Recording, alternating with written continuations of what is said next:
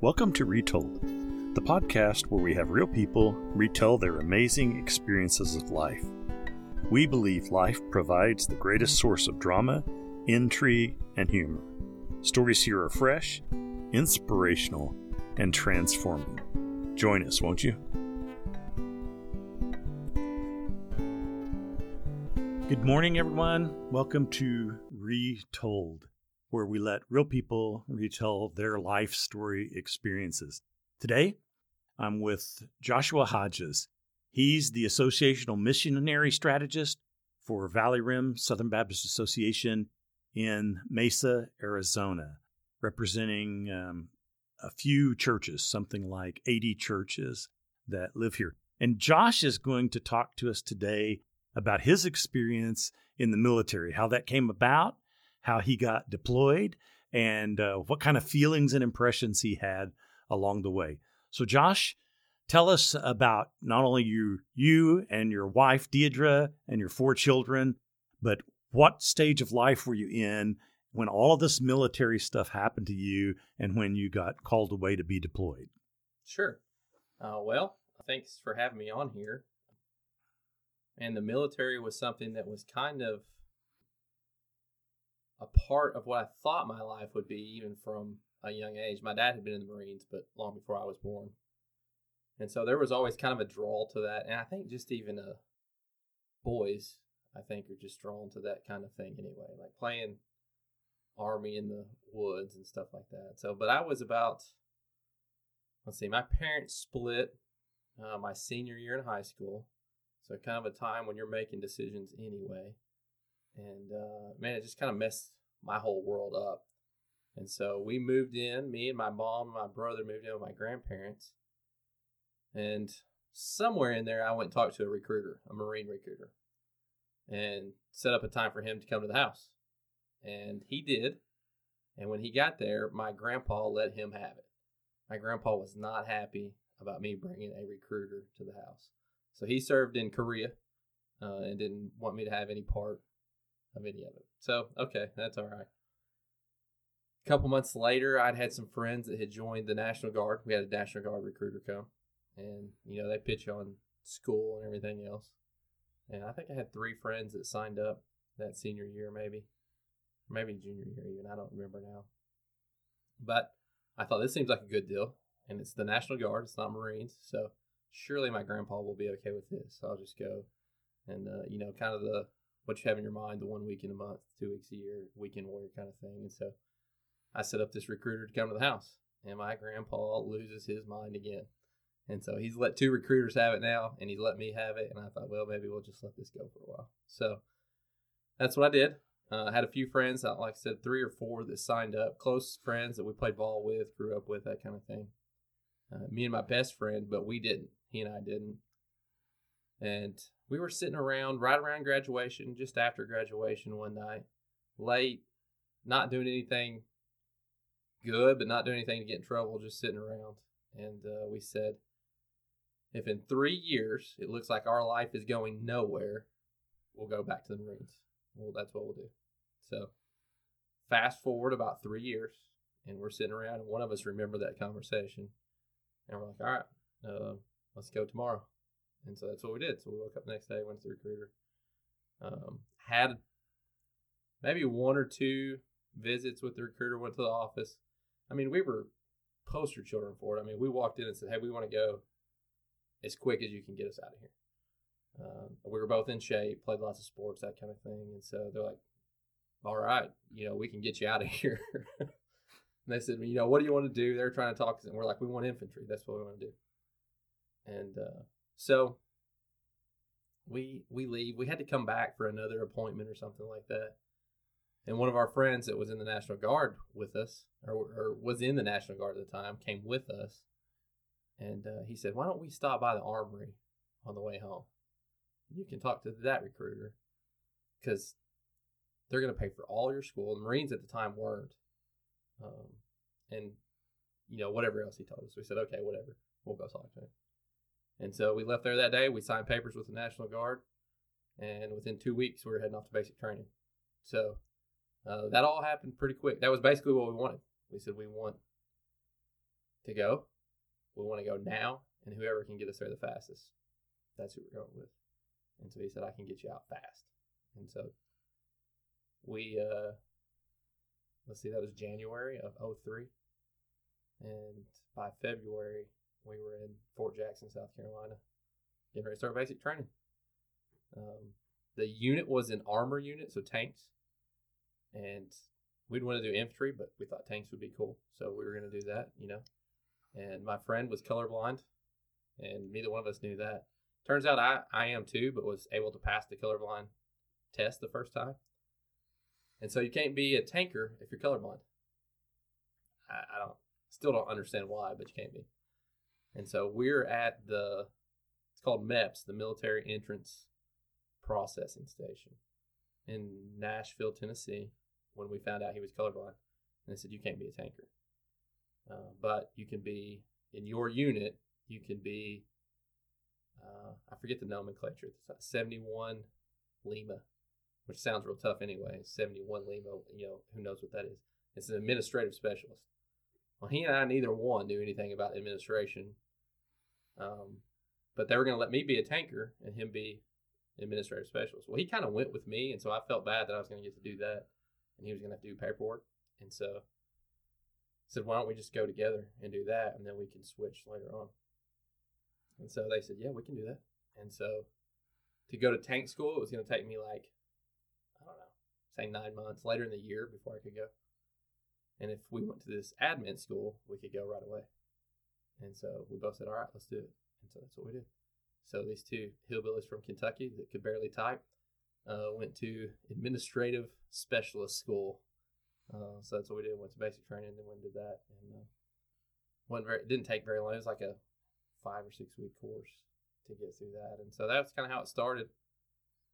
Came back to our unit and kind of under the impression that we would be able to change our jobs, reclassify. That's what we had been told. But, it's kind of that classic recruiter thing. The recruiter will tell you whatever, to get you. And so they did, but we wouldn't have mattered. We'd have won anyway.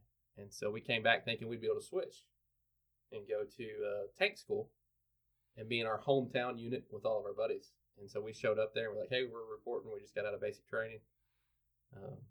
What do we need to do? They said, you're not in this unit. And I'm like, what are you talking about? They're like, you got to go 2 hours away. That's where your unit is. And so that was kind of the start of our National Guard career. And we were so mad. We were angry. So after these 5 weeks of administrative training and you came back to your hometown for that unit, you're told you can't be in that unit. Yeah.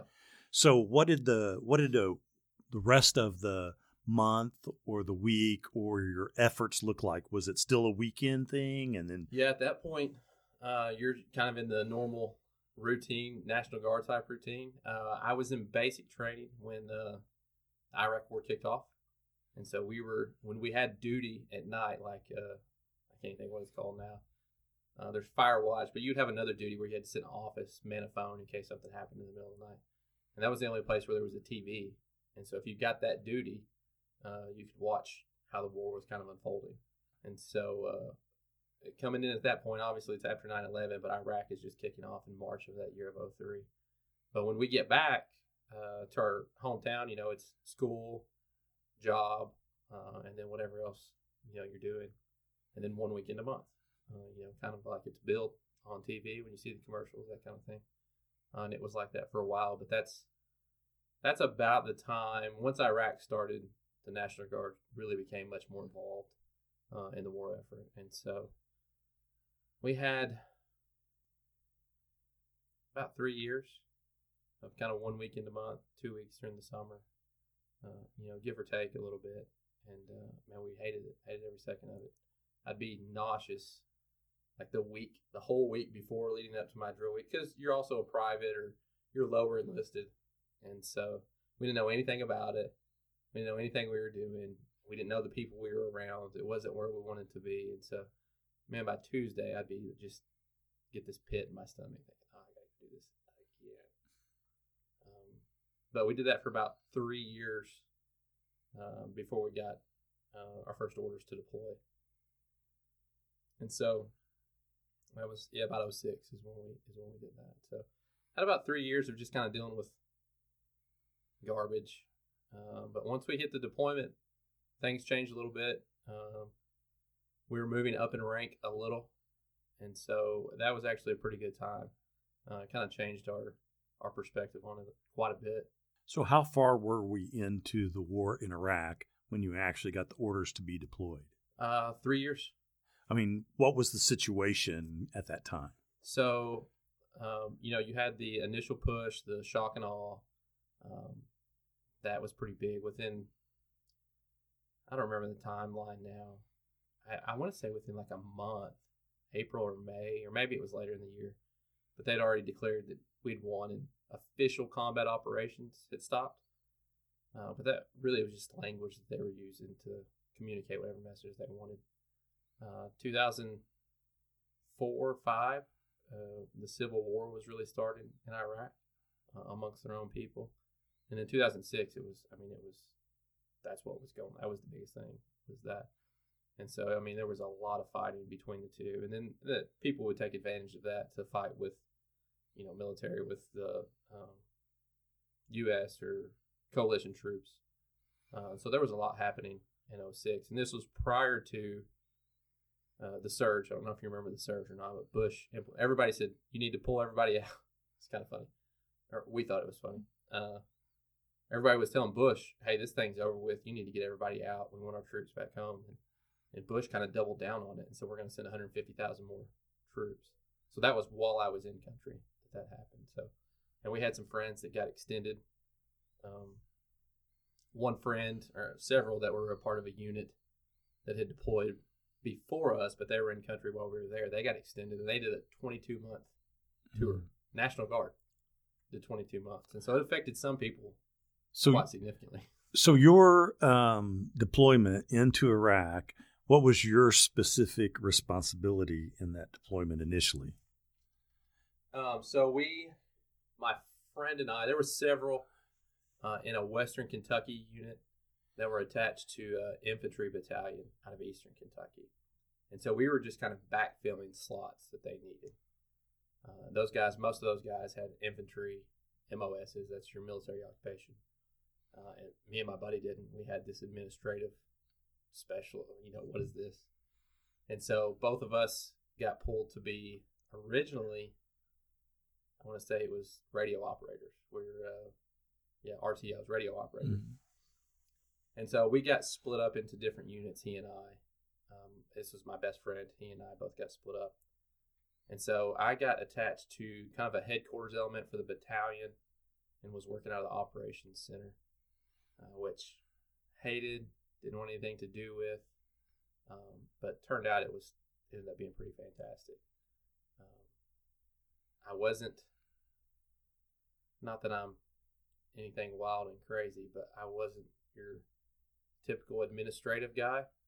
I didn't fit kind of with those guys, but that's where I was at. I didn't get to be in one of the line units or one of the infantry companies. And so because of that, I got to do some extra stuff as far as personal security for the battalion commander, things like that. They sent us to a little extra training. We got to do some different stuff. And then my friend, he got sent to another company that their mission was a mission where they were wearing plain clothes.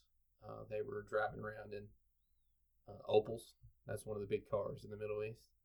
A lot of them didn't have armor or anything on it. And they were taking, State Department guys who were working, what's the word? They were picking up people in the city and working them for information. And so they would drive these guys around and set up meetings and stuff like that. And so I was like, man, he's got this job and I'm sitting over here in this office. But it ended up being pretty cool. I got to do quite a bit. I kind of got the best of both worlds in it. So I worked out of the office. I got a lot of experience around a lot more rank, battalion commander and his staff. And I was the battle NCO for the night shift. And so any type of patrols we had going on, if we had troops in contact, if we had to, insert our quick reaction force, I was eventually to a point to where I was kind of maneuvering all of that with, of course, oversight from whoever the officer was, or the battalion commander, or something like that. Was it in this stage that you had your first interaction with Iraqis? Yeah. Once we got there, so you land in Kuwait, and we were getting off the plane, and we were deboarding. It's a charter flight. We're deboarding, and I was getting out of the back side of the plane, and you're right there on the tarmac. This was late September, early October, and so it's still warm. Kuwait's similar to here in Arizona, weather-wise, or at least southern Arizona. And I'd never been anywhere in a desert, period. And so we're getting off the back of the plane, and a couple of guys in front of me, one says, "Man, that engine is hot," because he thought he was getting the heat off the engine. The plane was still running. And the other dude said, "No, man, you're an idiot." He said, "That's what it feels like." He's like, "This is where we're at." And he was right. That's what it felt like. It felt like 150 degrees, like Kuwait was hot. And so you interact a little bit with some of the local nationals, but very, very little there. They work on the base. So even in Kuwait, it's just a staging area. You kind of acclimate to the heat, the climate. And then once you go in country, in Baghdad at least, there's a ton of people working on base that are either local nationals or third country nationals. They're coming from some other country, contracted out. And so, in my mind, going there, I assumed everybody on the base would be, American troops, or at least coalition troops of some kind. And it wasn't the case. And so, I'm on the night shift. Early on, I get put on the night shift, and we're doing kind of a back and forth. Like, we're observing what the unit is doing before us, and they're kind of teaching us and training us. And then eventually we'd kind of switch, and they would let us do it, and they would watch. But you're getting your bearings. You're trying to figure out the base, where you're at, where you can go, where you shouldn't go, those kinds of things. And I was walking on base at like 2 a.m. to go into work. And I'm by myself, and there's stuff happening. There's 24-hour operations, so there's always stuff happening. I'm walking, and I walk past the porta-johns. There's porta-johns everywhere. And somebody pops out on one. They're just coming out normal, but he was either a local national or a third. He was a Muslim, so he had headdress on and different things like that. Like, it was clear that he wasn't a soldier. And he pops out of this porta potty and scared the daylights out of me. Like, just absolutely. I'm like, oh my God. I thought I was being attacked by this guy on base. And so it took me a while to kind of get used to that. But you begin having some interaction there. And then within a couple of weeks, I'd started going on patrols with the battalion commander. And so once you go on those, you start interacting with some of the local populace there. He was meeting with tribal members, tribal councils, and things like that. So I got some different interaction even there, just being in some of the rooms with some of these people, pulling security for him and that kind of thing. So yeah, you had quite a bit. You worked towers. We had guys that was their job the whole time pretty much, as they worked the security for the base, and they would be in towers up on the wall. And so we would rotate in and out to give them days off, that kind of thing. Or we would stand extra towers up if there was a lot of activity. And so you work the towers, and the kids come up to the towers and talk to you, and they try to sell you stuff, or they ask for stuff, that kind of thing. And so you had a fair amount of interaction with the Iraqi people while you're over there. Just depends on your situation. So when you're inside the compound and then you go outside, what is that got a terminology? You go outside the wire. Outside the wire. Yeah. So when you go outside the wire, do you find a number of Iraqis that can speak English and ask you questions and talk to you? There are some, maybe even more that would let on, because sometimes you're wanting to talk to them, and you're pretty sure they speak English, but they don't want to talk to you. So it just kind of depends. And then there's some that clearly don't have any English at all. Quite a few of the kids did, or at least they would have some broken English. But yeah, it just kind of depends. I think it's growing, or was growing. I don't know if it still is, but most of our interpreters would be Iraqis. So it just kind of depends on where you're at and who you're interacting with. What was the general impression you got of the Iraqi people toward you? Man, it was really broad. It changed throughout the deployment. It changed depending on circumstances in the villages and the towns that we were in. So our base was on the western edge of Baghdad. Baghdad's a huge city. So even thinking like Phoenix here, it's just a big sprawling city. So it'd be on the western edge. It'd be like we were in Buckeye. The city kind of butts up to it. So that's where the Baghdad International Airport was. And so when the troops came in 2003, that was one of the locations that we kind of took control of. And you know what an airport looks like. You got the runways there. Basically, we set up a base all the way around this entire airport. So we're on the western edge of that. So it's a town. It's kind of a, I don't know if suburbs are right word because it's pretty run down. But it butts right up against it. And so it would depend on what kind of things were happening in that area that we were patrolling. Had somebody been killed? Whose fault was it? Do they think it was Americans or was it, one of the other tribes? It really kind of depended. So we would get a lot of people that were clearly very pro American U.S. troops. And then you would drive through some places and you can just, the hate was visceral. I mean, you could see it, you could feel it, you could tell that they absolutely despised the fact that you were there. So it really changed. So being a boy from Western Kentucky, right, and coming to an international country, is this your first international country? Yeah. This is the first time I had been anywhere, and so it was certainly a shock to the system. I had set out to keep a journal. I thought I'll write all this stuff down. Well, I'm not much of a writer, not in that sense, and so at least not at that point in life either. And so I began doing that, but I can recall very vividly writing down something as we're driving through the desert in Kuwait, and I don't remember if we had just got there or if we had been there for a couple of weeks and we were fixing to fly into Baghdad. But somewhere in there, I can remember driving. It's just sand as far as you can see. There's no structures. There's no anything. Big dunes. The sun feels like it's sitting on top of you. And I'd already interacted with people a little bit, and I was like, they're just people. They have some different customs, but they're really no different. And that was the first time I really had that realization. Because I don't know if everybody was like this, at least in my mind, even when I was going through basic training and we'd be doing, some type of training operation, we'd be marching, it'd be at night or early in the morning. You're in kind of wooded areas. So in my mind, what I thought of a war was what I'd seen on like Vietnam movies. Like that's kind of what I had in my mind, which is not like that at all. You think you're going to land and it's going to be chaos. It's just not the case. And so, early on, I just had this realization that they're just other human beings. Completely different belief systems, but they're just human beings. They're doing the same things. You got your guys that were working at the airport that were hiding in the shade smoking. They weren't supposed to be because they were Muslims, but that's what they were doing. And so I thought, we'll see how this goes. Did you come into the encounter with these Muslim people where they would stop their 5 times and pray? Yeah. There were from the time we landed in Kuwait. Was about the time of day for one of their calls of prayer, and there were people that were praying.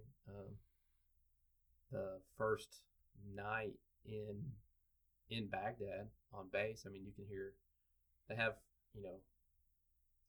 big megaphone systems on top of their mosque, and so the call to prayer. The first night I heard that, I was like, "What in the world is this?" It sounds wild. It's another language. I mean, there's some other things that are happening there that I would perceive differently now, but just even hearing that the first time, I thought, I don't like that. But I got used to it because you hear it, 5 times a day for a year, essentially. And so being a person of faith, as you work in the work that you work here, and then going to Iraq and seeing persons of faith stop and practice this ritual of praying and a call of prayer going out from the mosque. Was there any comparison? Was there any differentiation? I'm sure there was. At that particular point in my life, I was not walking with the Lord. Okay. And so on one hand, I very clearly remember thinking about those things. but just in my own personal life, I was angry at God, and I knew that what they were doing was wrong.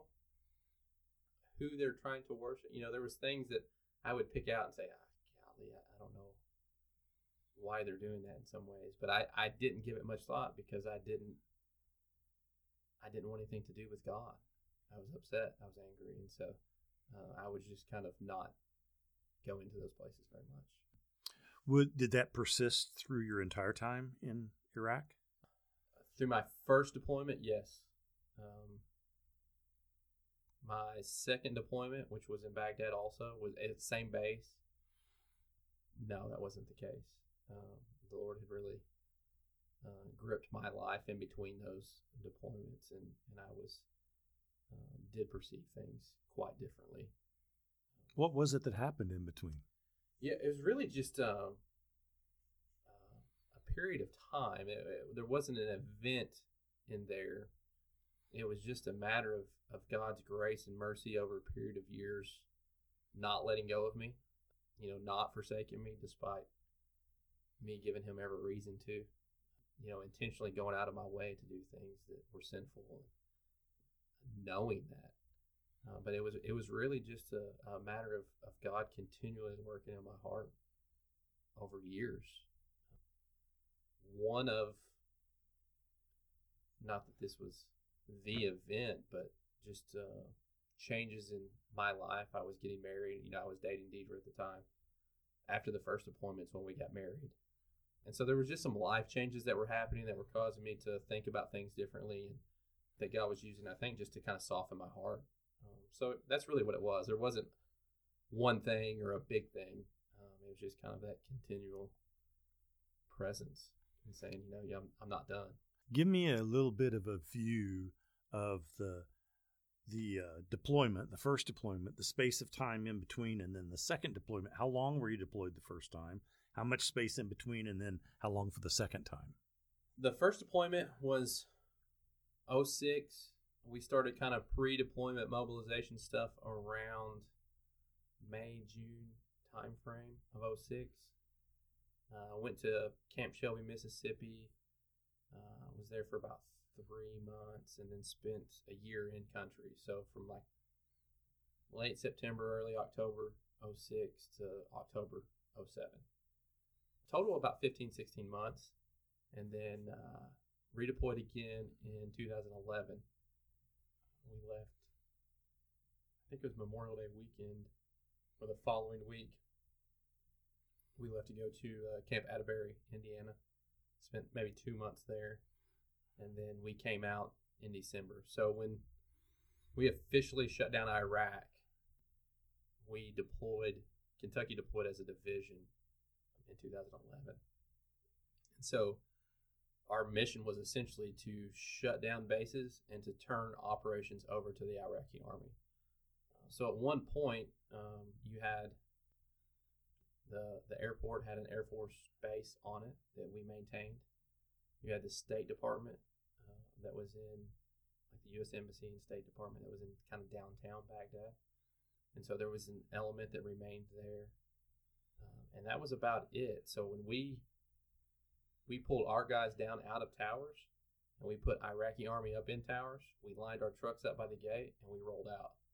And so at one point we were the largest full unit at the most northern point in Iraq. There was nobody farther north of us, and we were kind of drawing down that way. Everybody was moving south.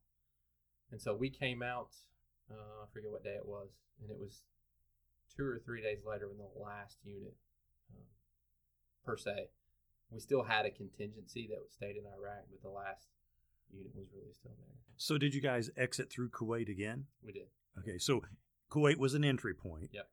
And then Kuwait was an exit point. Correct. That's an interesting aspect, because we hear that it's Kuwait in the initial form that called us because of the invasion that Saddam Hussein had early on into their own country, and then the atrocities he did with his own people. So as you look at these experiences in both of your deployments, what's the most outstanding thing that happened to you?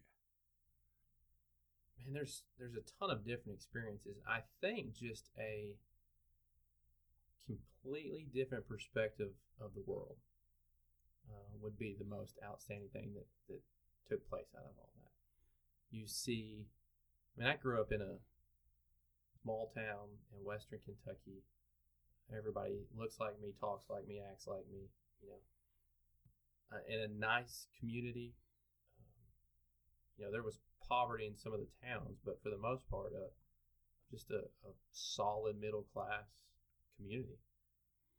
So being exposed to other parts of the world, being exposed to some just challenging situations, it just caused me to view the world differently, to recognize just really a ton of different things, to change my perception entirely of people, of what people are capable of. Good and bad? Good and bad. Yeah, absolutely. And so it just really broadened my outlook on a lot of things. And some of that was even a process. That didn't all just happen. It was years of me processing these things and thinking through these things. But that would be the most outstanding thing that came from those deployments. Cool things, you just see. My first deployment, we had a wall of TVs in the operations center that I operated. We had access to drone feeds where we could watch and observe things. We had other cameras in places that could see into the city that we had access to, that we could control. Like technology, and even now since 2006, that's changed dramatically. But there were I walked into this room the first day and I thought, I'm in a movie.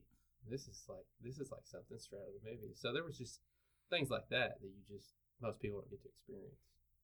That's really interesting. It fascinates me at how our worldview changes when we encounter the world, in their location, and the fact that you had this transition of movement from not really talking to God, kind of being angry with God in your first deployment, to a relationship with your wife and a different feeling as you go into the second deployment. It makes me think about the transition that happens in our own life and why that's important. I sense from you in my conversations with you off this podcast is that you're a warrior type person.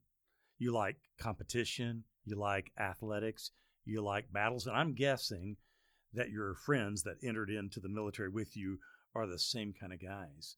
Were you disappointed that there wasn't a specific conflict while you were there? I don't know if disappointed would be the right word. The battle captain, the officer in charge on my shift, he and I became good friends. He was a few years older than me, but kind of a younger guy still. We joked. I say joked.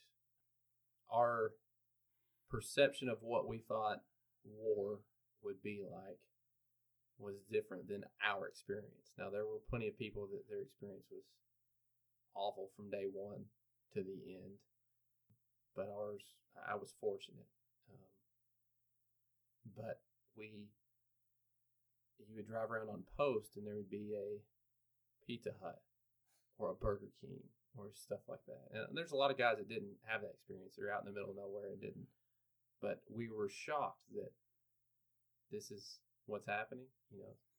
There were plenty of engagements of one kind or another on the first one. The first deployment was pretty wild in the sense of what was happening in the communities around us. But there weren't any big battles. So from even maybe a foolish standpoint to some degree, that sense of adventure and excitement, there was probably a little bit of sense of, like, I would like to do something differently. At the same time, you recognize that people that have those experiences don't necessarily want those experiences because of what comes with it. So, but yeah, there's definitely a sense of you want to be. In some ways, I would compare it to, we talk about basketball all the time, wanting to have, the last shot in the big game, wanting to make that big play. So there's a desire, there's a sense of a desire for something like that, yet with a realization that there's some weighty consequences that may come with that. And so trying to balance those, I think, is where you try to find yourself. So now that you're back and you've been back for a long period of time. Mm-hmm. Do you find yourself 10 years? 10 years? Yeah. Do you find yourself relating to veterans in a different way of all wars? Yeah. So me and my group of friends all were pretty, so there's 6 of us. We all were pretty headstrong competitors, and we were going to do things the way we wanted to do them. That's just kind of how our outlook on life was. And so when we went into the military, you see guys, you run into guys that they go to basic training or boot camp and they come back and they're Army all the way or they're Marine Corps all the way, and they're in some ways wanting you to know, hey, this is who I am. For us, that wasn't our identity in many ways. So this was something that we did, but it wasn't completely who we were. And so the guys that were just all about it were kind of like, man, y'all need to get a life. Like, there's other things beside this. Now, though, most of those actually I'm the only one that got out. After 10 years, I got out. All the rest of them are still in. But even now, just as I'm getting older, yeah, certainly the way that I relate to veterans is different. The appreciation that I have for the guys that are still serving, different. I think, for me, I was more immature than I thought that I was at the time to even recognize the significance of what I was being a part of.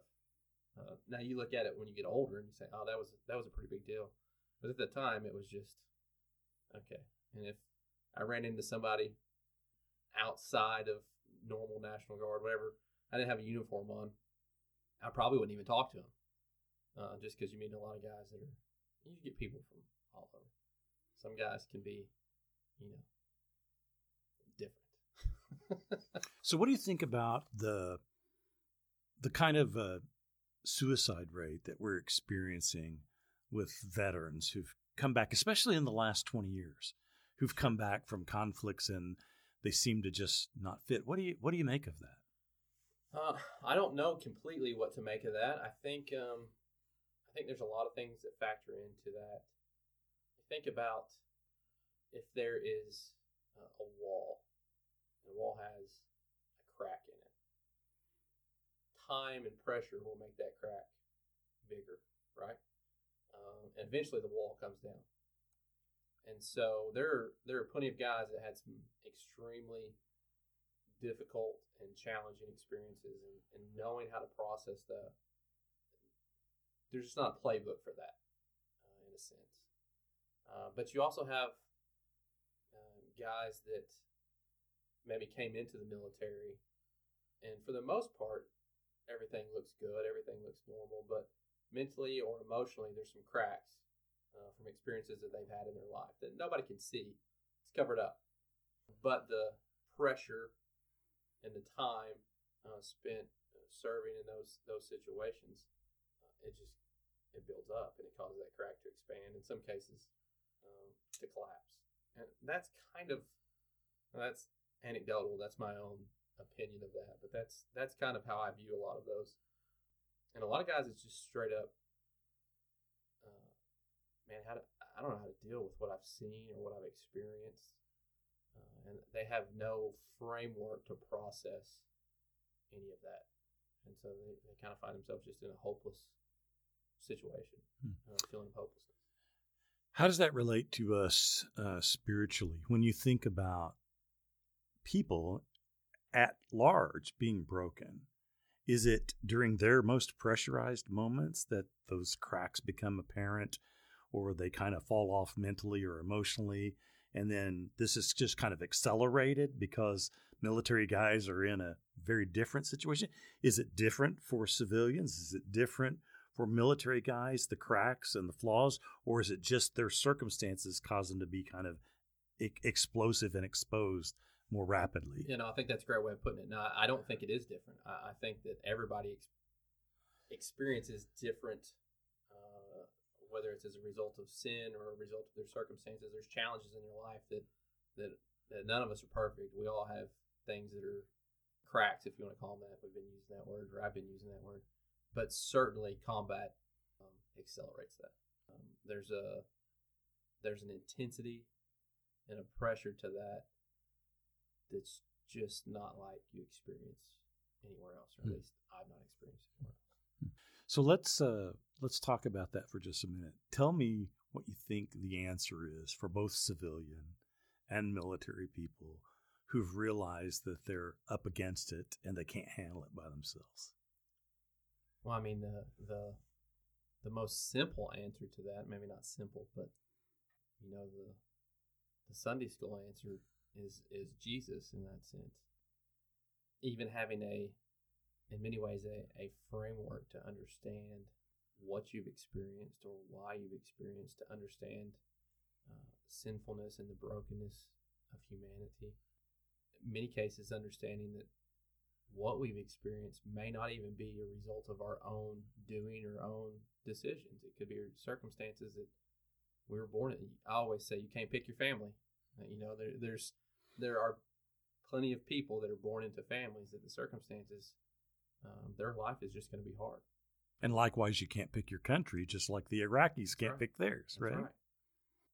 I didn't get to choose to be born in the United States, and they didn't get to choose to be born in Iraq. And so, yeah, having a framework to understand that, and that's what we have in Scripture so much as you look through, and from the Old Testament to the New, is none of these guys had it easy. We have our favorite characters in the Bible, but they're all human. People talk about it and they think, oh, well, this guy was so fantastic, whether it's Abraham or David or whoever it was, but they all screwed up royally. They all made poor decisions. They all made sinful decisions. And so even being able to put that into context as you read through Scripture and having a place for that and seeing how God works in that, I think of 1 Corinthians 1, I think 28 through 31, but Paul says God uses the foolish and the weak. And that's what we are, all of us. That's I don't really like the phrase life verse, but I mean that would be that for me. If there's anything that's come out of any good that's come out of anything that I've done, it's in recognizing my own weakness and knowing where I can turn and turning to the cross. Otherwise, it is hopeless. So the messiness, what I hear you saying is the messiness of the Scriptures really adds to its validity and its reality. Absolutely. Because if it was just a perfect story like Little House on the Prairie, always ends with everything getting back together, the family forgiving each other, everybody living in harmony, everything's peaceful, it just doesn't work like that in everyday life. And so part of the realization for me is that we live in a broken world. Mm-hmm. I think this, Josh, is something that we need to explore maybe on another podcast in another way. And maybe some of the people that are listening today to this podcast will contact us and say, I'd like to explore this idea of our brokenness and a God who would allow this to happen and how he works to redeem the lives of people. I'd like to hear a little bit more about how that happens. Would you be up for that sometime in the future? For sure. Okay, very good. Well, thank you so much for today. And I know you've probably got some other great stories to tell us about military experiences. And I hope the guys that are listening today and gals that have military family, they've had experiences, that they might contact me and say, hey, I'd like to come and tell my story about my life. And I'd be glad to have them on here too. I'm sure you can find far more interesting than what I have. I don't believe that. I appreciate you coming, and I thank you so much for joining us today on Retold. And we look forward to hearing you retell some other things about what military has done, what family has done, and especially what the Lord has done in your life. Appreciate it. God bless you, man.